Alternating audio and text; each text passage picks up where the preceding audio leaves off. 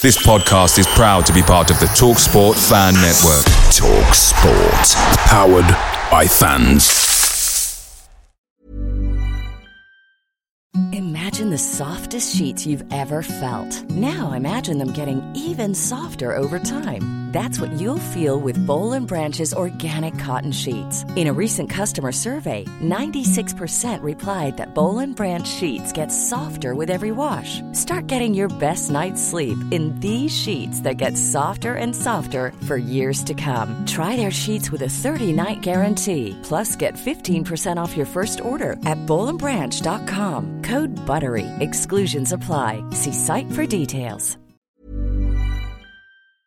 The TalkSport Fan Network is proudly supported by McDelivery, bringing you the food you love. McDelivery brings a top-tier lineup of food right to your door. No matter the result, you'll always be winning with McDelivery. Order now on the McDonald's app and you'll get rewards points delivered too. So that ordering today means some tasty rewards for tomorrow. Only via app at participating restaurants. 18 plus. Rewards registration required. Points only on menu items. Delivery fee and terms apply. See mcdonalds.com. This podcast is sponsored by NordVPN, the virtual private network which allows fans to watch football games, films and TV shows that aren't available in your region.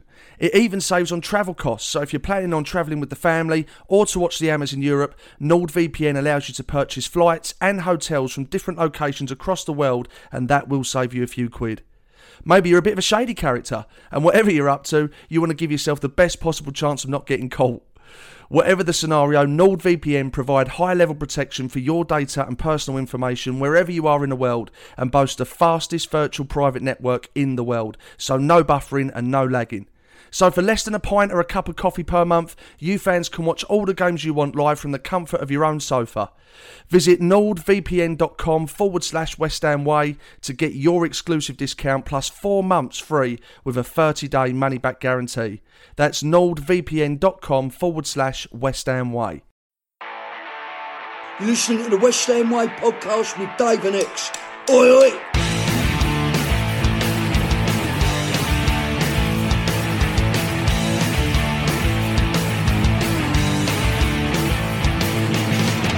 Hello and welcome to the West Ham Way podcast with myself, Dave Walker, an ex-WHU employee.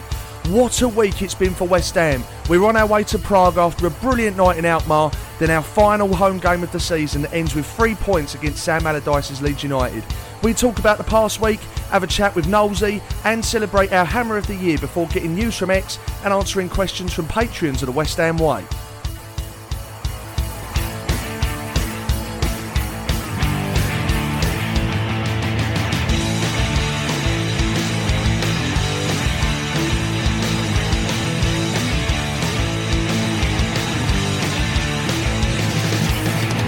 X, it's not been a bad old week for West Ham, has it? Let's start with the game against Leeds. What did you think of the performance?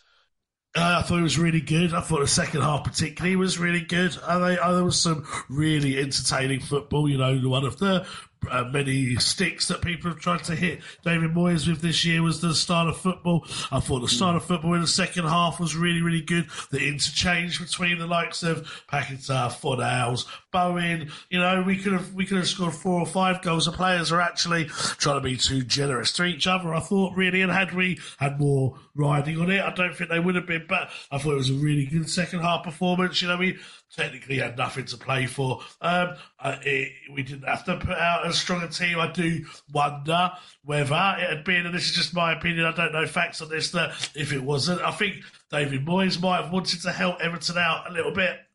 So had it been the other way round and we've been playing Everton, I do wonder whether we would have had as strong a side as we did against Leeds, but who knows. But anyway, It was a good performance. I thought individually, I thought Paquetá was amazing. I thought he is really showing why we spent the money that we did on him. And he's almost had like a Tevez effect where he's really kicked in after a few months. I think next year he's going to be absolutely amazing for us, and credit to the other players around him. Yeah, I thought it was a really good performance, as I say, especially second half. Yeah, it's an interesting theory about Everton, that. I hadn't thought of that, and it does make sense, because I know obviously he's got a big soft spot for him. Well, he loves and it'd be interesting to see who goes, actually, at the end of the season. I can't believe a club like Everton are in that situation, but when you look at their squad on paper, they should be. I think they're a shower of shit, personally, but... Yeah. Yeah, it's interesting. That's food for thought. But you mentioned Lucas Paqueta there. I mean, a number of players deserve praise for that win. But let's talk a little bit more about Lucas. How good is he, X? Because, I mean, I think he's got the potential to become a legend at West Ham. I really do. And we've referenced him before in the same light as Paolo Di Canio in terms of those breathtaking moments and the effortless class and skill that we see from him. And what I love about him is he's your sort of typical Brazilian flair player, but he puts in a shift as well. He puts in a shift and he gets involved defensively. And as an all-round player, I think he could be massive for West Ham. I really, really do. Like you say, he's ended the season well, but I think next season, once he's settled, and if he's consistent, I think his name's on Hammer of the Year trophy before we've even kicked a ball, because I think he's that good. I'm absolutely in love with him. How good is he, X? He's different class, isn't he? Yeah, I agree. I think he's been brilliant, certainly these last 2 or 3 months. And I mean, yesterday, what was so good about him is that he was winning the ball. That's the attributes I've been most impressed with. He's strong. He's not scared of making a tackle. He gets stuck in. He showed his fighting spirit on Thursday when he wanted to take on all the Alkmaar fans after the game. He's really, really really good in that respect, which I didn't think he would be. Like traditionally, Brazilian midfielders are more about the creativity and the flair. Apart from obviously, unless they're like a defensive midfielder, whereas he's got that creative side. I thought he had a brilliant game. He won the ball in tight situations, got the ball out, started things moving, very creative. I think next year he'll start to add a bit more goals and assists to his all-round performance. And then, as you say, he has the potential to be huge for us. I mean, there's a strong chance we're going to lose Declan in the summer, but if we can bring in another midfielder and have Paqueta getting even better, then it certainly softens that blow a little bit. Well, it doesn't get better, does it, than Lucas Paqueta? Talking of legends, let's talk about this season's Hammer of the Year. Was it ever in doubt?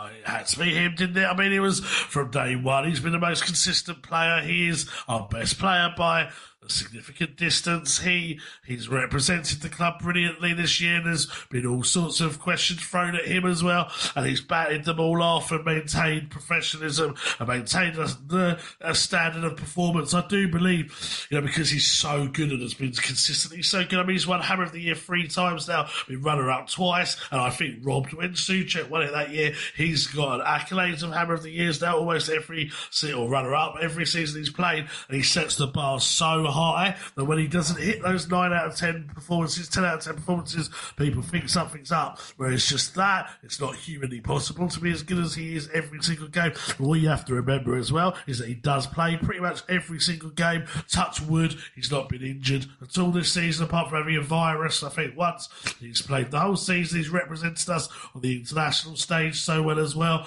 We've been very blessed to have a player of his calibre and his down-to-earthness off the pitch as well. That I think he was. I'd like to see the percentages, but I would say the overall vote, I would imagine he got something like 80-85% of the overall vote, and that would be what it should be. X, listen, I'm sure what I'm about to say is absolutely delusional, right? But just humour me for a minute. We're all resigned to the fact that Deck is going to leave in the summer, right? But would it be a ludicrous decision for him to stay? And hear me out. He's the club captain. He plays week in, week out. He's an England regular. He has an incredible relationship with the fans. Hopefully, he's about to lift a European trophy, the first trophy this club has won in 43 years. If so, he'll be playing European football next season. He's playing with quality players. We know that Sullivan will pay him what he wants to stay. He openly loves the club. He's settled in London. Is Champions League football and the odd trophy here and there that much more important to him than becoming an icon at West Ham? That's a difficult question to put me under. I know the answer to this, and I'm just trying to think whether I say it as bluntly as it could be said, or I try and mince my words a bit. I think the bottom line is that Declan wants to play at the very, very top, which his ability deserves. The very, very top. No disrespect to West Ham, is not West Ham. West Ham might win the Conference League, we might win the Europa League, we're getting better and better, but we're not Manchester City who are interested in him. We're not Bayern Munich who are interested in him. You could argue that we're not far off Arsenal and Manchester United, but we're not. They'll be playing in the Champions League next season. Yeah, they might not win things, but Manchester United only need to sign him, Harry Kane maybe, and one other player. They'd be challenging. Arsenal were very close to winning the league. Obviously, they bottled it at the end. But I just don't think, unfortunately, I think he's got a headset on it. He's going to be 25 in January. And he's got his headset on the fact that he wants to play at the very, very top. He wants to win things. The very, very top clubs are in for him. And as much as we would love for West Ham to be one of those clubs, we're not quite there. They just look at the league table. We can't have gone from saying how doom and gloom it is, what an awful season it is, and Moyes has got to go, and it's awful, to now trying to kid ourselves that all of a sudden we are actually a big enough club for him, when for most of the season 90% of the fans have been saying that we're not. I think the bottom line is that is where he'll ultimately end up, but the only saving grace is that he has a 2-year contract after this season. If we don't get the money that we want to get for Declan Rice, the club can turn it down. So it's not a given that he's going to leave West Ham, because the club would have to have their bid accepted by West Ham. But I would imagine 95% that he is likely to leave West Ham. I mean, I don't think there's a West Ham fan out there, myself included, that could begrudge him a move for the reasons that you've mentioned. But I don't know, maybe I'm an old romantic. I'm just gutted, mate, like we all are, absolutely gutted, because I think it is inevitable. The only question mark over it, really, though, is where he's going to go. Because if he's decided that he's going to leave West Ham, that's the big call on his part. Where is he going to go? And what club can afford him? What club is realistically going to win trophies? What club's going to give him what he wants out of football? So this is a massive summer for him, personally, because, if he's going to go up north, he's going to be uprooting his family and, take himself out of his comfort zone in that respect, which I'm sure he's obviously mature and professional enough to do. But, on a personal and professional level, this is a massive time for Declan Rice. And I'm just gutted. I just wish that he would spend it with West Ham, and he's always said about West Ham need to show ambition in order for him to consider staying. I just wish that rather than West Ham take Declan there, Declan can take us there. Do you know what I mean? And I know what you mean. And obviously it's me. I've been his biggest fan. I've been championing him since he was a 16-year-old. I've been lucky enough to know him in some capacity, know his brothers and his parents in some capacity. So I've been lucky enough to be, seeing someone that I have a connection to come through the academy and make it as big as he has. So for me, when he leaves, it'll be a massive thing for me. I'll be absolutely gutted when he goes, because, I'm lucky to like I say, to witness this.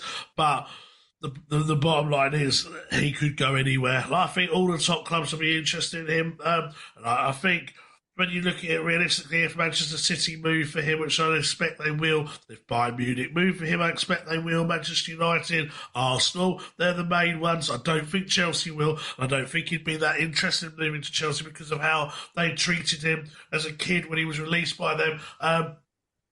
But I think he's going to have options. I mean, you talk about, moving to Manchester. Is he going to uproot his family and so on? Well, you've got to remember, when Declan was 14, he left living in sort of Surrey / South London to move to Romford and live in digs when he was 14. Yeah, I know. So he's prepared to do that then. I don't think what he would do, because obviously he'd be earning like, God knows, 300 grand a week. I mean, West Ham have offered him, I think, 200 grand a week. So he's going to be offered even more if he does move. So if he offered 300 grand a week, what he'll do is he'll move his mum and dad, because I think from memory they live with him anyway. They'll move his mum and dad out to a massive house up there. He'll have his girlfriend and his son, probably move some of his other members of direct family up there, and it'll just be like a home from home, wouldn't it? And realistically, you can get a chartered flight. Like a player can pay to get a private jet from Manchester to London. That only take an hour, less than that. So I don't think distance is going to be an issue for him. I think it's ambition, and in some ways that's what I like about the situation. Obviously everyone's gutted Declan's going to leave, but at least we know he's not just jumping ship for more money. He's jumping ship to play and win things, which obviously we would love to happen at West Ham. And yes, we're getting there if we win the Conference League. That it's our first trophy since 1980. But will we win another one next year? It's very debatable. Whereas when you're in Manchester City, if you don't win at least 2 or 3 trophies, then it's not a great season, is it? So I think, unfortunately, that's where the difference is. 10 more years, Declan Rice. Definitely not going to get that. That's a shot. One at best, I would say, but even then, I think that's unlikely. One at best. I'll take that. If you offered that to me now, I'd take that. I would as well. Well, Saeed Benrahma was runner-up to Dec in the Hammer of the Year. Do you agree with that? And if you do, is that potentially a little bit harsh on Bowen? No, I agree with it. I think whilst Bowen has definitely improved massively in recent games, I think Benrahma, when times were really dark for West Ham, so we're talking just before the World Cup, when we were really, really in a bad place, Benrahma was one of the few that gave us an attacking option. Bowen was massively off form. I think was affected by, the England pressures of not getting in the England squad. Benrahma, all right, his end product is not quite where we would want it to be at times, and decision-making still needs improvement in terms of ability to create something, ability to get fans off their seat through consistency over the season. I think Benrahma does deserve it. Maybe if the season had gone on another 2 more months, the likes of Paquetá, Bowen, maybe even Antonio might have challenged for a runner-up. I think over the course of the season, Benrahma was one of the bright sparks in quite dire times. Yeah, I agree with that. And I've said it before, if we got consistency out of Benny, I think we'd have a well-beater on our hands. But that's just something he's got to work on a little bit, and his decision-making and his consistency, because on his day, he's absolutely unplayable. So hopefully he'll go from strength to strength. But no, I was pleased for him, and no doubt his mum, when he got that award. Another special moment in that game was a goal from Manuel Lanzini. Quite poignant, really, considering it could be the last time we see him at the London Stadium. Assuming he goes in the summer, X, he has been a great servant at West Ham, hasn't he? Oh, brilliant, mate. There's very few. I was talking to someone about this at the game yesterday. There's actually very few players left from our Upton Park days now, if you think about it. Him, Ogbonna, Antonio, Cresswell. Is that it? Is that the only 4? I think they are. They're the only 4 that are still there, and that's another one gone. And, on his day, when we had Payet, when he first joined us, he was absolutely brilliant. A quality player. And at times, obviously, Payet took the limelight, as he was just amazing. But at times, I thought Lanzini was actually a better player and actually did more. But it's just that Payet's moments were so spectacular, they kind of overshadowed him a little bit. But he was brilliant. And then he got that injury. When he was trying so hard to get the Argentinian squad, he got that injury with them. He was, I think, had he not got that injury and had he played consistently for Argentina, alongside the likes of Messi and all the other stars they've got, I mean, he would have improved even further. But I think that injury it was taught that he might not ever play again because of that injury. So the fact that he didn't was still able to contribute is credit to him, but it does show how much it affected him. And sadly, he has been a bit part player this year, and I think if he does go, if I was West Ham, I would offer him reduced terms. I think he's on a decent wage. I'd offer him reduced terms and say we'll do it year by year. Whether he'd take that or not, I don't know. But if he didn't, I'd be like, okay, well, let's part ways and we wish you all the best, because I'd like to have him in the squad, but I just don't think he's quite, because of maybe the injury and stuff, quite ready to be a first-team regular for us. And, but what a servant, a great player for us over the years. Yeah, he has been. He really has been. And it's such a shame that he got that injury, because you're quite right. He's never really been the same since. And I will forever remember him for that goal against Tottenham. Jesus Christ, the euphoria he gave the fans when we got that equaliser from 3-0 down. Oh, it was unbelievable. And he scored another winner against Tottenham as well. He also scored a few against Chelsea. So he was used to get goals in important games, definitely. Scored one of the goals, I think, at Anfield when we won there for the first time in God knows how long. So, over his career, scored some really important goals for us. He did. I tell you what's an underrated goal was that goal we scored against Palace away. I mean, if Haaland or De Bruyne would have scored that, we'd be talking about that and showing that on Sky every bloody week. But that was unbelievable as well. So whatever happens, we all, I think, can agree collectively as a fan base, we wish him well and thank him for the good times. But let's talk about that incredible night in Alkmaar, a night that will live in the hearts of West Ham fans forever. Can you try and describe how you felt at full time? pissed off because she hadn't returned to the seat. and I'd watched the whole game. Oh, here we fucking go. If I take personal feelings like that aside, then I felt absolutely amazing. I mean, I'm not going to lie to you, and I tried to keep it like under control, but I was very, very emotional, particularly when Foothouse scored that goal. Like, I think that's the closest. Oh, fuck, I'll just say I did cry. I shed a tear in that moment because this season particularly, being a West Ham fan is always hard work at times because, especially where, you and I grew up, because the majority of people supported Arsenal, Tottenham, Man United, Liverpool, whatever, so you're always forever having it rammed down your throat that you support a shitter team than most of your mates. So it's times like this when all of that makes you can suddenly say, yeah, it was worth it, and there's other factors that come into play. This is now my job, so we put up massive gambles. Both you and I to quit what we did to try and make a go of this. This season particularly, I've taken so much shit from trying to defend David Moyes and the team. As I said to you the other day, I'm still very tempted. I don't think I will because I don't want to be smug and I don't want to necessarily dig out some people who are patrons, but I'm very, very tempted to put a few of the messages I received over that time on Patreon or on Twitter, just to show, not to show that, I told you so, but just to show the level of hate I was getting, just to try and defend David Moyes. So those emotions. Also, I've never seen West Ham win anything. With my dad. My dad is in his 70s now. He was obviously around when West Ham won in the 80s and 75 and 65 and so on. I've never experienced West Ham winning anything, and I would love to do that in both of our lifetimes. So there's a load of factors like that make this so emotional for me. And it's been a difficult year for you for obvious reasons as well. And I think if West Ham could just win this trophy at the end of the season for both of us, it'd just be so, and all West Ham fans as well, because I'm sure there's individual stories like what you and I have got to that would really, really have as much poignancy. It's just so important that we win that trophy. I've seen West Ham lose in the final in 2006, and it was painful. If we could go out there and win this trophy, it'll be absolutely sensational. So yeah, I was very, very emotional at that time. I am sorry about those messages I sent you, mate. There was out of order, some of them. But please don't share them publicly.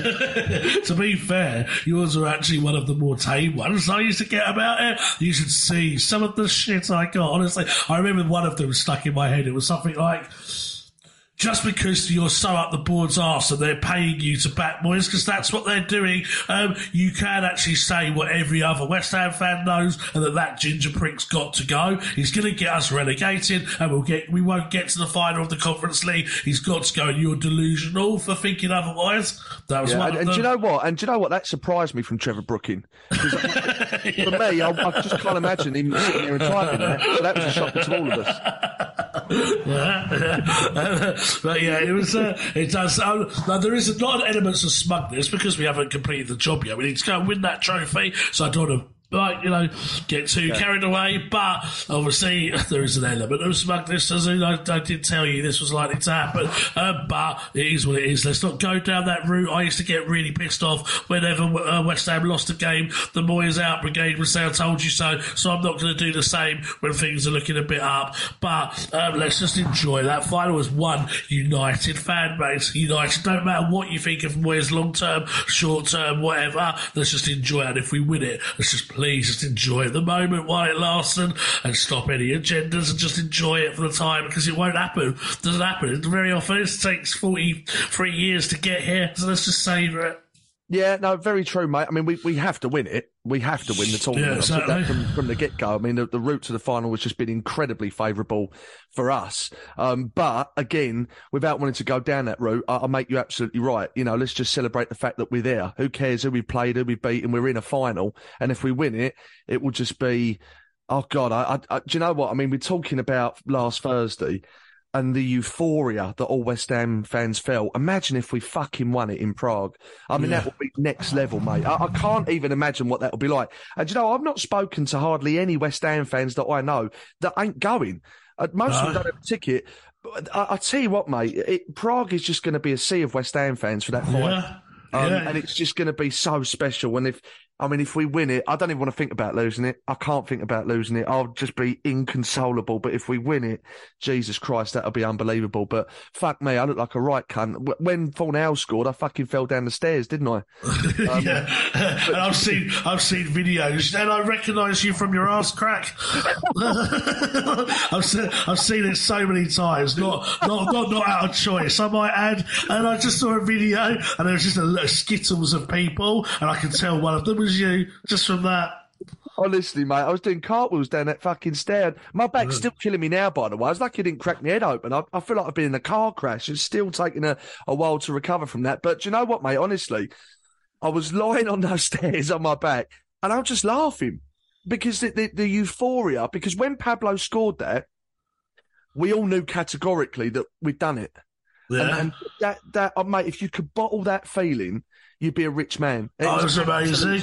It was amazing, mate. You know, just for the context of the conversation, I'm having another dig. I was standing on my own, and when that goal went on, but I was like, well, you weren't on your own. You make it sound like I abandoned you on your own in the fucking away end or something, or in the home end. You did. You know as many people as I do over West Ham. You weren't on your own. I mean, this is what I mean. I was adopted by various people around me, and it was just such a nice feeling. Like everyone was jumping around, you know, it was like we were running up and down the aisles and stuff, and where I was at the back we had a lot of space because most people just congregated down the front, so it was just like people just jumping on each other, high-fiving. It was amazing, mate. And as you say, like when Fornal's goal went in, like it was just one of those moments where, and if you watch the goal back and the highlights of it, which I've done probably 37 times now, maybe. If you watch the goal back, there's a moment where he gets to the edge of the area and it just goes silent for a split second because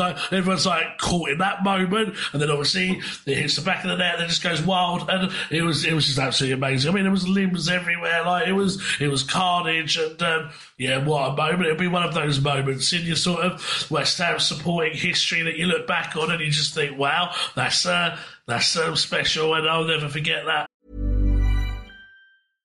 Imagine the softest sheets you've ever felt. Now imagine them getting even softer over time. That's what you'll feel with Boll & Branch's organic cotton sheets. In a recent customer survey, 96% replied that Boll & Branch sheets get softer with every wash. Start getting your best night's sleep in these sheets that get softer and softer for years to come. Try their sheets with a 30-night guarantee. Plus, get 15% off your first order at bollandbranch.com. Code BUTTERY. Exclusions apply. See site for details.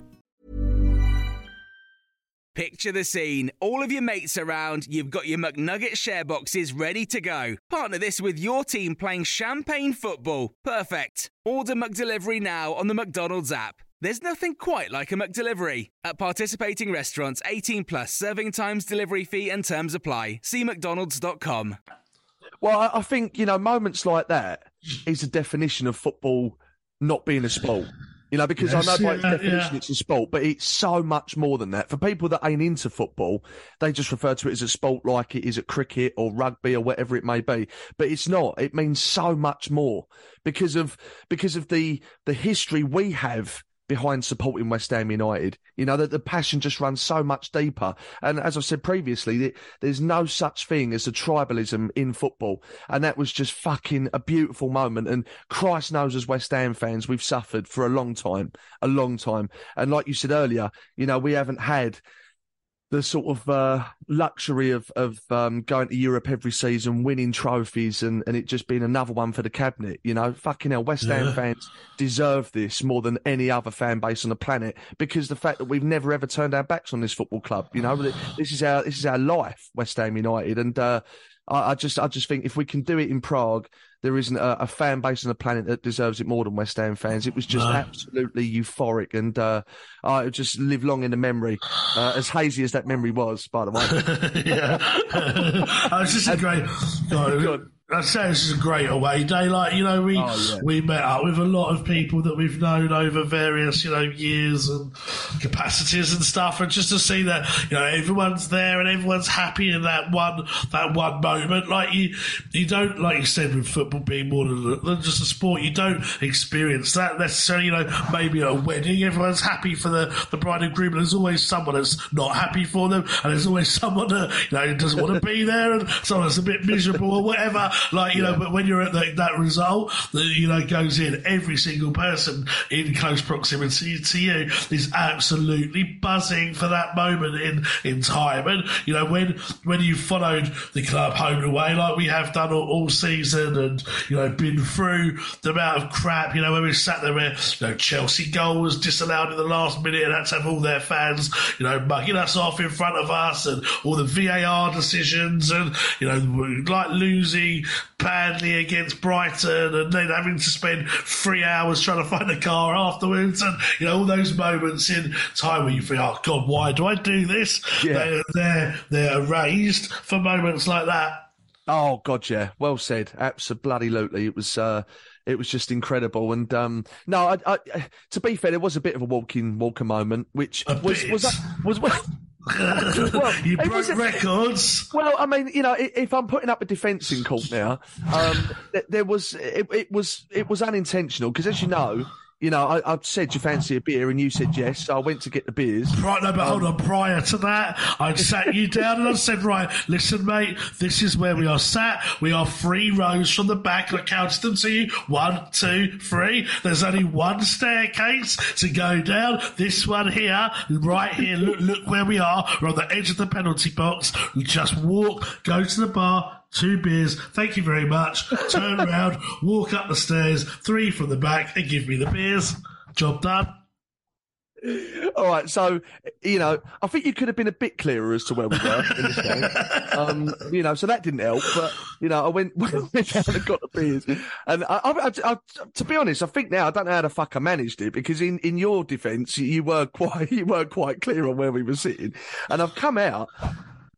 And it was just, I think at that point in the game, there were people that were maybe leaving their seats or going to chat to their mates or whatever, and it just almost seemed like a little mini wall of people to get round. And then I spotted a group of pals that we have over there, and then I ended up just sort of standing with them watching the game and having a beer. But, to be fair, mate, you will be pleased to know that your beer didn't go to waste, because I also drank that. So I thought that probably happened. Whilst I was gasping for thirst on my own at the back, seeing mirages in front of me rather than a football game. I'm glad to know that you'd had another one to your 15 that you'd had previous. Oh, fuck me. So anyway, on that note... The funniest thing is, let me just clarify to the listener, because someone came up to me and they'd seen me on my own, and he said, I've heard about Walking Walker on the podcast, but I've actually seen it in all its glory. So we were standing there. We did go out to the seat together. I'd clearly explained to Dave where we were sat, so I'd done all of that, and he said, the guy that I spoke to, and shout out to you, said he'd saw where I was, saw me do that, and he could see that you were just getting agitated. You were sat down. You weren't really enjoying it. Weren't like standing up much. You were shaking back and forth on your seat. You were getting very, very agitated. And he said, I could tell that a walk was just coming at any moment. And then he said that he looked at his watch, and it was 23 minutes into the game that you went. And then he said he saw me give you one final instruction, and then and then that was it. And just saw me watch the game on my own from then onwards. I can't help but think that elements of that story slightly exaggerated for comedy effect, but we'll turn a blind eye. But in terms of our trip to Amsterdam, what did you make of it? And I might need your help a little bit here, mate, because as good as those few days were. You thought we were in Belgium? My recollection is a little bit hazy, to be fair. And actually, you say I thought I was in Belgium. If we briefly talk about the cab journey home after the game, I briefly thought I was in a kebab shop having a tear up with some Turk, didn't I? Yeah, so we shared a cab with Anthony Houghton. Many of you may know him from West Ham circles, and we shared a lift with him. And you just all of a sudden fell asleep within seconds of getting into the cab, and we're talking seconds, not even minutes, seconds. And you were asleep. And first of all, Anthony was laughing. I've seen all this before, so to me it's nothing new. But Anthony was laughing and stuff because you fell asleep so quickly, and then within about maybe 5-10 minutes you started talking to yourself, as you do. Most of the time when you do this, it's just random, like aggression, just acts of aggression, but with no kind of context to it. So you might just get the odd swear word or the odd fist pump, or like the odd sort of like real like angry sigh and stuff. But this time you actually gave context to what was going on. So you said, "Oh, well, listen, if you're not going to give me chicken or beef, I'm really not happy. I'm really not happy about this. I'm really not happy." And then Nancy was going, "What's going on here? Is he doing an act?" I was like, "No, this is not an act, mate." And he's like, "No, he's doing a joke." I was like, "Mate, this is not a joke because it won't be funny. It'll just be really aggressive. Watch, it'll be funny to watch, but it's not because it's not real." And then the cab driver turned around and said, "Should I pull over and wake him up?" Because at one point you threw your cab to the to hit the windscreen, and the reason you did that was because not only had they not had, I think they didn't have beef. I think they had chicken, but they didn't have beef. The imaginary kebab shop in your head, it didn't have garlic sauce, and from that point, because it didn't also have beef and it didn't have garlic sauce, that just sent you into an absolute meltdown, and you were swearing, you were going, I don't want to say that word, but you C-U-N-T, you having a go at the owner of it, you throwing your cap, you were saying, "This is not acceptable, all I do for you, the amount of custom I give you, all I do for you," and you're just throwing your cap around, shouting, swearing. That went on for about 5-10 minutes. Okay, I bet the cabbie was absolutely shitting himself. He was. He did say to me, "Is he going to attack me?" And I said, "I don't think so. I think it'll just be the imaginary kebab shop owner. But if he gets towards you, then we'll obviously try and wake him up." Well, to put some context to this, I have been having some real-life murders recently with my kebab shop. Now, I love this kebab shop, and I do put a lot of custom their way. And I don't know where beef came from, because it's typically chicken or lamb. But if that's what I said, who the fuck knows what was going on in my head? But I have been having murders with him in the sense that, as much as I love it, maybe it's because the geezer taking the order, his heart ain't really in the job, but there is always a mistake, you know what I mean? Either they'll forget me fried peppers and onions, or they'll forget me garlic sauce. So this is real life struggles that I've been having recently, and I've been getting to the end of my tether with it a little bit. So that was obviously lodged in my brain a little bit when I fell asleep. And oh, Jesus Christ, how embarrassing is that? Fucking hell. You've done it before. To be fair, this is moderate compared to beating up Tottenham fans where you're actually throwing things around our room, throwing bins, kicking over lights and stuff. Yeah. This was actually quite moderate. Oh, God, honestly, I think the less said about that, the better. That's fucking embarrassing, that. But anyway, I mean, when you talk about the trip to Amsterdam, I mean, there was a little bit of drama before the plane even took off, wasn't there? Because, I mean, I've got to be honest, I do feel sorry for this geezer. And, if you are the person I'm about to talk about and you do listen to this show, please get in touch and let us know if you made it to Amsterdam, right? So some people say, well, no, fair enough, he got what he deserved. I'm a bit different to that, because that bit between the airport and the plane where you are outside for the first time? I've done it myself. You have a few cheeky little vapes before you get on the plane, because obviously you can't vape or smoke on the plane, and then you get it out your system. So I have done it myself. Actually, I don't even know where we were going next, but I did it and got caught by this Jobsworth, didn't I? And she took the vape off me, and I'm standing there arguing with her about getting my vape back. So I've been there and done it myself. That's why I think I sympathise with this geezer, but there's this group of lads that are walking along, and they didn't look like trouble to me, to be honest, but he did exactly what I just said I've done. He vaped in that little space between the airport and the plane, and they've kicked him off the plane. They ain't allowed him on the flight. And you can imagine how devastated he is. He's just watched all of his mates go on the plane, and he's being carted away. And I heard one of the stewards say, not only is he not going to be allowed on this flight, she said, I don't know what he's going to do, because he's going to be blacklisted by EasyJet now for 6 months. And I was thinking, fucking hell, that's a bit harsh. So, I mean, it wasn't without its drama. And actually, I was sitting next to his mate on the plane, and he said it is a bit harsh, but where he went wrong was he argued with them.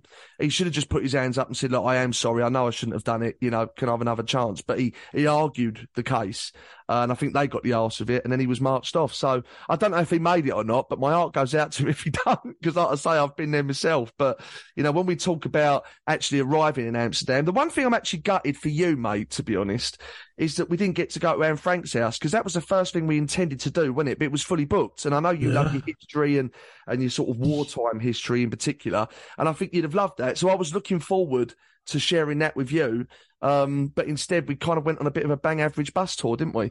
Yeah, it wasn't the greatest. I'm not sure it was. Yeah, I don't think it lived up to expectations. I'm not sure whether it did the tour I would have done. But I think there's so many bikes whizzing around and being pests in the city that it could probably only go on the outskirts of it because of potentially running over bloody 500 of them on one tour. So yeah, I think it sort of didn't really hit the spots we would have liked it to have hit, but it didn't really do the job really. And then we had the dramas of you nearly missing the game as well. That was another one thrown in. So I like just to so we've been texting each other back and forth a little bit in our rooms. We always have to have separate rooms because obviously Dave is a psycho when asleep. So although it hits our bank balance for my own safety, I need to have my own room now. And we had our own room. We were texting a bit, and I was like, right, so I'll see you in about 15 minutes, mate. Taxi's here.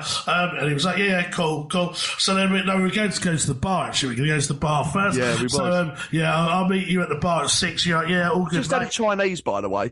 So, a bit of food coma plays a part here. But carry on. I mean, it was good. And to be fair, I fell asleep, but I had the intuition to set an alarm, just in case I did. So it comes to the agreed time to meet in the bar. So I call him because he's always late. So I call him just to check that he's actually coming on time. No answer. So I think, right, okay, I'll give him about 5-10 minutes. It's usually approximately that long late. So then, 10 minutes later, no answer. So I text him and I think, right, mate, just answer your phone, please. So I know you're okay. No answer. Another 10 minutes. I've got the cab company saying, right, they're here now. We need to go. And I'm like, no, we said 6:30. So we got 10 minutes. Called him. No answer. Called. And then I called down to reception, got them to call his, what they called, I'd say house phone, but hotel room phone, and no answer. I'm like, oh my God. So first of all, I had the three options in my head. He's dead. He's gone for a walk to find more alcohol, or he's asleep. So I had those three possibilities in my head, and I didn't know what to do because I thought to myself, I'm actually going to have to make a decision here whether I go to the game on my own soon because I don't know where you are. And so I went to the hotel reception. I said, look, I don't know where my mate is. And I said, can we go and look in his room? And they said, no, we can't look in his room. You have to wait till check-out in the morning. I was like, what if he's dead in there? And I was like, that's the rules. You have to wait till check-out. And I was like, so I was arguing what a ridiculous rule that was. And then eventually I managed to persuade them to take me to the room. And the instruction I got given was bang as hard as you can. And if he answers the door, which is an instruction in Amsterdam, that's probably going to be taken out of context, I guess. But for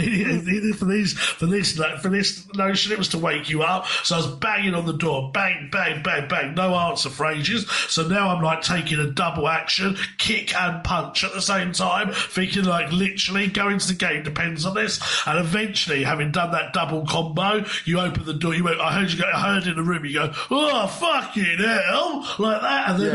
And then you got up, opened the door, saw the hotel manager that you'd made friends with earlier because you'd forgot your key 3 times when going out for a cigarette, so he knew who you were, and you went, hello mate, what are you doing here? And I was like, Dave, where the fuck are you? The cab is leaving right now. You're like, what?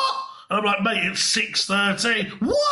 And I was like, mate, you need to go and get ready now. Oh, I'll be about 20 minutes. No, you can't be 20 minutes. You've got to get out now. And credit to you, within about 2 minutes, maybe 5 minutes, you did show your face. But yeah, another. Well, that's. Oh, no, I'm going to go again because I was laughing about this on the fucking plane as well. So that's a story from your perspective, right? Now, from my perspective, we'd gone out and had this this Chinese, and I was having some drinks either side of it. But the fucking craziest thing about Amsterdam, right? I still can't get my head around it. Is you go in these sort of off licenses, and they either sell weed-related products and no alcohol, or no weed-related products and weak alcohol. Now, I'm a spirits drinker, right? So I'm fucking walking around half of Holland trying to find a bit of vodka or rum, and you can't get it anywhere. It's the strangest thing. Like, I said to the geezer, mate, you got anything a bit harder than this? Because it's all like Smirnoff Ice and sort of moderately percentaged wine. And I said, this is a bit moody, all this stuff. And he said no. And I went to about 4 other shops, still the same thing. So I ended up getting some wine, which ain't ideal. And I also bought these gummy bears as well. And X bought some cookies, right, from these shops, which of course is legal to do in Amsterdam. And that's another story in itself, which I'll come to in a minute. But we then went out after a few drinks. So I had a few drinks in the hotel as well. And then we went out to have this Chinese, which to be fair was the bollocks X, wasn't it? The Chinese. It was really, really nice. And as usual, we'd overdone it. And, a couple of fat bastards like me and him had walked in when they have to put 2 tables together to put all the food on the table for us. And I got a bit of food coma. So I've gone back to the room, and it's one of them where I didn't deliberately intend to go to sleep, but where I'm laying down, I've just fallen asleep. So I didn't set an alarm. And I didn't think I would sleep, but I did. So I didn't set an alarm. And then, fuck me, out of nowhere, honestly, I nearly had a fucking heart attack. These fucking bangs and kicks on the door. I absolutely shit myself. I fucking woke up and said, who the fuck's that? And then he's gone into me. You thought it was the old Bill again, didn't you? That's I fucking shit myself, mate. I was surprised he didn't take the door off its hinges.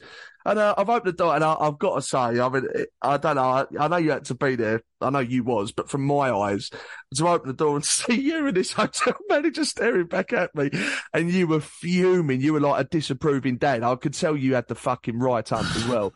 So I said, "Oh, mate, just give us a couple of minutes." And the reason I knew you had the right hump is because when I closed the door to get changed as quickly as possible, I'd opened it up again to expect to see you there, and you just fucked off. Like I could tell you were fuming. So I had a bit of making up to do, and I think I tried to laugh a little bit to lighten the mood. You made it up to me by then fucking off at the football as well. So can I just put this in audio now to all the listeners that see us at away games that probably think, or understandably think that Davey's the friendly one, and I'm probably quite moody and standoffish. You don't know what I've gone through to get him to the ground. Okay, I've gone through hoops, barriers, everything to get him there. So by the point I've got to the ground and he's in his element, hello, mate! Hello, mate! Oh, yeah, I haven't seen you later. Hello, mate! Hello, mate! Doing all that, and I'm not as friendly. Just bear in mind for a split second what I've gone through to get him there at that point. That's the way I was. Oh, God. Oh, my God. And then, to be honest, the only night out that we could have had was on a Wednesday, because we flew out there on Wednesday. Obviously, the game was on a Thursday, and then we had an early flight on a Friday, so we could only really go out on the Wednesday. And like I said, these shops, you just walk in and there's fucking all sorts of stuff in there. Like I say, there's these gummy bears that was laced with weed, and then you've got cookies. And then if you go in certain coffee shops, you can get a bit of weed to smoke if you want it. But we was in there on an alcohol hunt, and I picked up these box of gummy bears. There were loads of them in there, to be honest, and X picked up these cookies. So he took his cookies to his hotel room. I took the gummy bears. Didn't eat any, I might add. No, okay. So More of a souvenir. I mean, this was the funny thing. Now, I don't tend to panic about this sort of stuff, right? But I don't smoke. Well, I'll say it now. I don't typically smoke weed, and I certainly don't do fucking gummy bears laced with weed. But anyway, when in Rome, as they say. So I bought this box, and this was on the Wednesday, and we're due to go out and meet a few people, and I'm just eating them like Haribo, like literally like one after the other. I reckon I've done between 15 and 20 in about half an hour. And then I remember saying to X, "Oh, those gummy bears are shit." And he said, "How many did you have?" I said, "Well, about 15 to 20. He said, "What, in half an hour?" I said, "Yeah." He's panicked. He's panicked more than I have. His ex-BNX has gone on fucking Google and he's found some sort of advice with these gummy bears that reckons you should take 1 an hour. Well, I've just done fucking close to 20 in half an hour. So now I spent the following 3 hours wondering what the fucking hell was going to happen to me. And luckily, because I've put my body through so much abuse over the years, I think my body's just immune to any side effects or reactions. So I think the gummy bears affected me more than they affected you. I didn't even have one. just through being in close proximity to the toxins. I don't really remember too much about Wednesday. I mean, we went out and had some. That doesn't surprise me. Yeah. So we went out with some lads and they're top blokes, and we can see the funny side of it now because at the time Dave didn't know them, so I've got this strict instruction that we're only allowed to spend half an hour with them because we don't know them. Because I didn't know them, to be fair, but now I do. It was a brilliant time. Yeah, so it's not a reflection on them because Dave didn't know them, so it just it could have been anyone. So I was in strict instruction that we had to leave in half an hour. So I was setting the scene like, okay, mate, we'll come and meet you for a drink, but we're going to go quickly because we've got loads of people to meet, blah, blah, blah, on Dave's instruction. And then when we get there, Dave's like, mate, you cannot let us stay for more than half an hour. These people, we've got to go quickly. And I was like, oh, okay, fair enough. I'll say we're going on, which we did, to be fair, have other people to meet. So it wasn't a lot necessary, but and then within about maybe 5 minutes of being in there, Dave's already said loudly to the two fellas, and they are top fellas, so rightly so. Right, lads, we go for a bar crawl after this then, are we? I'm like, my instruction was to not do that, and then within 5 minutes we are, and then we were doing like shots of these like test tubes, if you remember, test tube shots, and then we were going for a walk around town, and we were exploring the town, and as per one of these things, we ended up in the red light districts, and very good boys, I might add, both being married, but we met up with like West Ham Fan TV and a few other people that we know from just West Ham circles, and we ended up visiting a strip club very, very quickly, I might add, and then Dave decides he's at that time that all of a sudden he's going to be Floyd Mayweather again, so he was buying drinks for every person that even like happened to look in our direction. He ordered for them, and I was like, mate, you can't keep ordering this forever. He was like, stick it on the business account. I'm like, mate, it doesn't matter what account we stick it on, we can't afford this. He's like, yeah, we can. It's only one round of drinks. Don't worry, X. You're so boring. You're such a granddad, X. Just relax. Just enjoy yourself. I was like, mate, we can't afford this. Oh, come here, mate. What do you want? Double shot of vodka and some champagne? No worries. Yeah, of course. Get that on the tab, X. Right, what do you want? A bottle of wine? Yeah, you can have that, mate. Come over. And then by the end of it, the guy goes, I said, right, okay, that's enough. And I actually said, Dave, I'm not going to listen to you anymore. And I drew the line because you're just buying drinks for literally anyone that could breathe in that place. And I was like, right, that's it. We're stopping now. We ordered like hundreds of drinks, and the woman was like, yeah, that'll be 455 euros, please. And I was like, and then she goes to me, and you can give me a tip if you want as well. I said, fuck that. My tip would be to lower your prices, love, I think I said, but like 455 euros or something ridiculous like that. Just because he suddenly became Floyd Mayweather, and thought, and let me just state that is no reflection on how much we earn from Patreon, because that means that both our families have to go without food now, probably for the next month. And so yeah, that was another interesting moment, shall we say?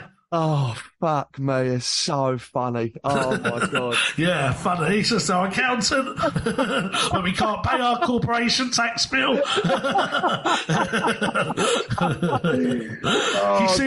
You see what I'm working with, people? I'm hoping there's an element of sympathy coming out across the airways now. Oh, God. Well, it really was a lively old night on Thursday, especially for one man in particular. That man is, of course, Knowlesy, and earlier on we caught up with him to get the story from his perspective. Well, we now have the pleasure to be joined by Chris Knoll, who is now affectionately known as Knowlesy. Mate, it's great to have you with us. How are you, mate? And more importantly, how are you finding fame these days? I'm well, thank you. Fame is... I'm not quite used to it, really, to be fair. I enjoyed yesterday going to the stadium and meeting all the fans and having photographs taken and shaking everybody's hand. That made me feel like, that what I'd done was a good thing at the end of the day. So I really enjoyed that.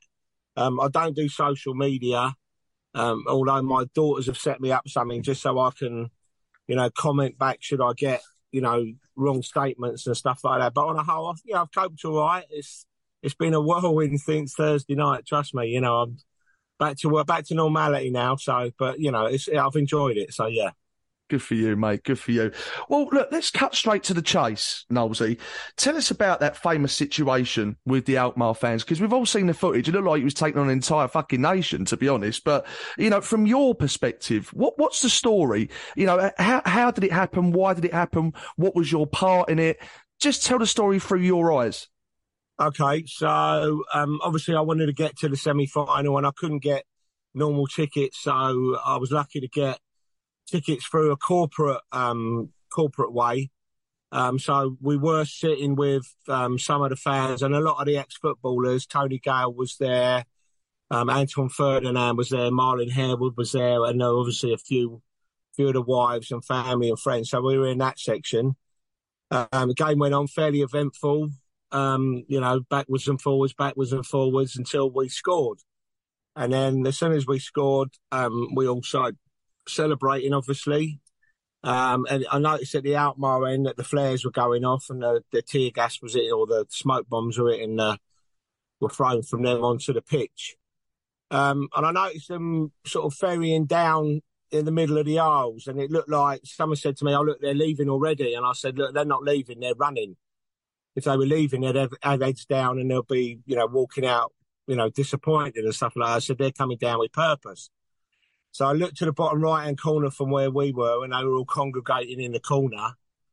And I said to my son-in-law, who's also in a lot of the footage, he's wearing a green North Face top, if you see the footages, and the stills sort of standing almost right next to me. I said to him, if the barrier goes down, we're going to be right amongst it in a minute, because there was about 80 or 90 of them there.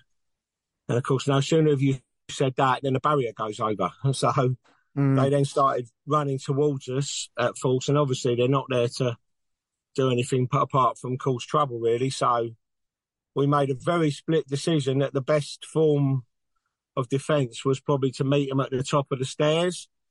So me and Jaden and a few others congregated at the top of the stairs and managed to stop them coming up where we were. But, there was, as you've seen in the pictures, there was plenty of them. So we just did our best to fend them off as best we can. But it was the same all round. I've been the one highlighted in this because I think somebody knew my name, and that's, social media, it spread around and it's Knowlesy this, Knowlesy that. But if you look at the videos and the footage and the photos, there's plenty of other people doing exactly what I was doing at all the other staircases, just trying to stop the ultras getting up to where we were and also to where the friends and family were. The fracard itself went on probably for about 2 minutes, maybe. It's over really quickly, isn't it, at the end of the day? And then eventually the security and the riot police turned up, and that's when they split the two groups of fans up, and the ultras sort of seemed to disappear back into their stand, and that was it, really. That was how it panned out for me. Well, it's an amazing scene. I mean, it looks like something out of a cartoon where you're all at the top and you're just pinging them all off left, right, and centre. It's quite surreal, and fair play to you. And as a result, you and the other guys that you mentioned there as well that were also doing the same thing as you, you've all been labelled as heroes, because rightly so, you were protecting, young children, women. You were protecting the families of the players and so on, and did a bloody good job at it as well. You've now been labelled as a hero. How do you feel about being given that title? No, I'm not a hero, no, by any stretch of the imagination.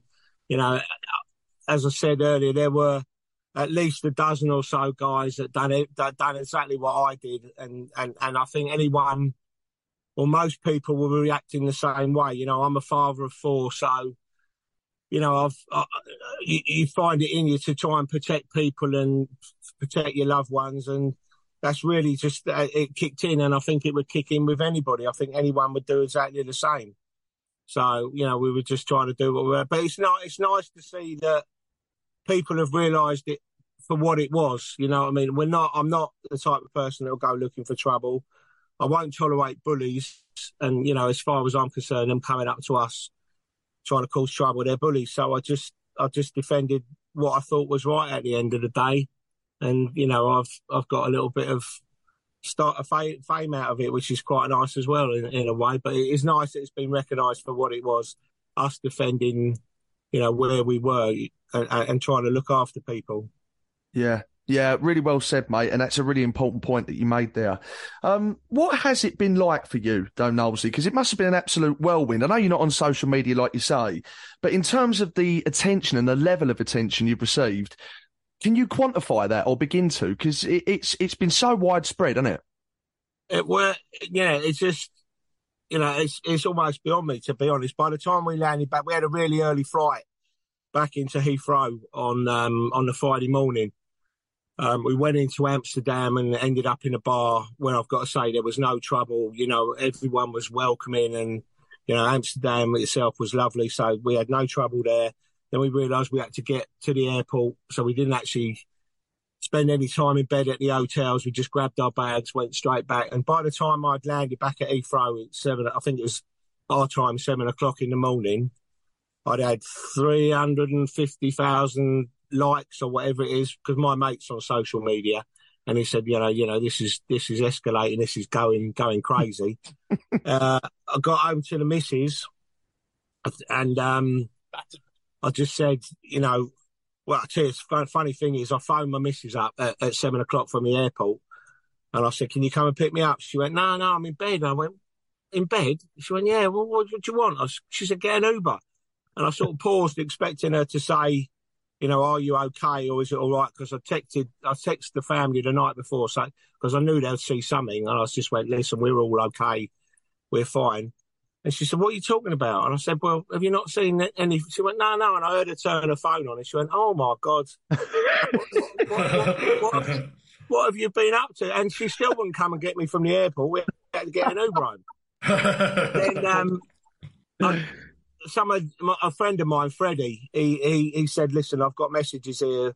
Talk Sport want to speak to you. ITV want to do an interview at the Olympic Stadium today. And by that time, we hadn't slept for near on 36 hours. And I said, you know what? I really don't want to. I don't want to do it. All I want to do is go to bed and get a couple of hours kip. So I went to bed. I couldn't sleep because my phone was going off crazy. Everybody messaging me saying, well done and thank you for standing up, blah, blah, blah.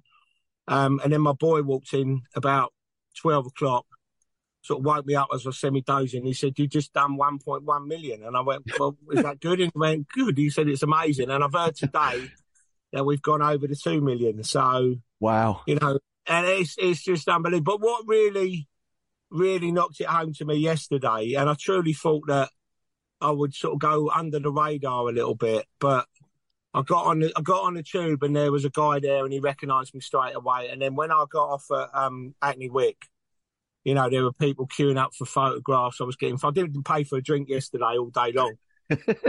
There were people taking photographs, and I'm trying to get after the game. You know, at the game, I spent the whole of half time having selfies with people, and then my mate's got a season ticket up the other end, and it's to walk halfway around the ground must have taken me an hour, and I must have done 1,000 selfies or stuff like that. Just people patting me on the back saying, "Well done, Nosey."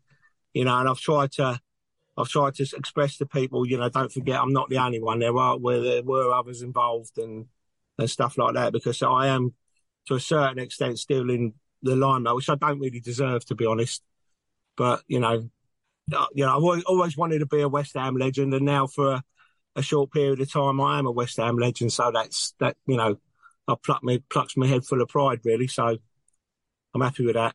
Yeah, no, so you should be, mate. I mean, like what you did, if you and the others hadn't have done what you'd done, who knows what we could have been talking about the next day. So I think you deserve the title that you've been given by West Ham fans. And you mentioned that you had loads of beers bought for you on Sunday. And have you heard from anyone from the club, like any of the players or any of the officials, to sort of say thank you and recognise what you've done for them? No, as I say, I don't do social media. The girls have set me up an account just so I can make one sort of last statement before I sign off, really, because that's what I feel I need to do now. I need to sort of go back into the background. But in answer to your question, no, they wouldn't be able to get a hold of me directly anyway. But, you know, the paper, the Daily Mail and the Telegraph managed to track me down. So I'm sure the club could track me down. They know my real name and they know my, you know, that I've got 3 season tickets there.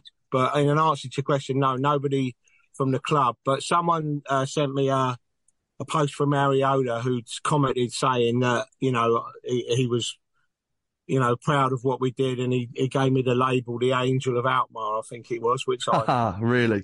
I had a little chuckle too. And also I saw a thing from Skamaka yesterday saying like a true hammer or something like that. So again, that's lovely to you know, to get that come through to me. Yeah, definitely, mate. Are you going to Prague? I've got travel to Prague, but as it stands at the moment, I haven't got a ticket. No. Yeah, I'm sure that will change, mate. Wouldn't you say, X? I think yeah, surely someone out there would like to give you one. We'll put that out there that someone will hopefully be able to get you one. But who knows, mate? Let's hope we have our fingers crossed for you anyway. And when we're out there, do you think we're going to win it? I've got a feeling that our name is on that trophy. Yeah. You know, I've been supporting West Ham since I was, you know, a teenager, a young teenager, and luckily enough, I was at 15. I managed to go to the FA Cup final, so I've seen us lift major silverware, and I think one more time it's going to happen. So I'm pinning all my hopes on this, and I do think we will win. I thought we'd win in Alkmaar. I wasn't so confident last year, if I'm honest, when we were playing Frankfurt, because they just seemed, you know, so clinical, and you get that gut feeling, don't you? And I've got that gut feeling that we're going to win it this time. Oh, please God. Please God. Yeah. Well, Knowlesy, it's been great speaking to you, mate. Well done for doing what you did on Thursday, and hopefully we'll buy you a beer in person on the 7th of June, eh? Lovely. Yeah, thank you very much. Away days are great, but there's nothing quite like playing at home. The same goes for McDonald's. Maximise your home ground advantage with McDelivery. Order now on the McDonald's app. At participating restaurants, 18 plus, serving times, delivery fee and terms apply. See mcdonalds.com. This podcast is proud to be part of the TalkSport Fan Network. TalkSport. Powered by fans.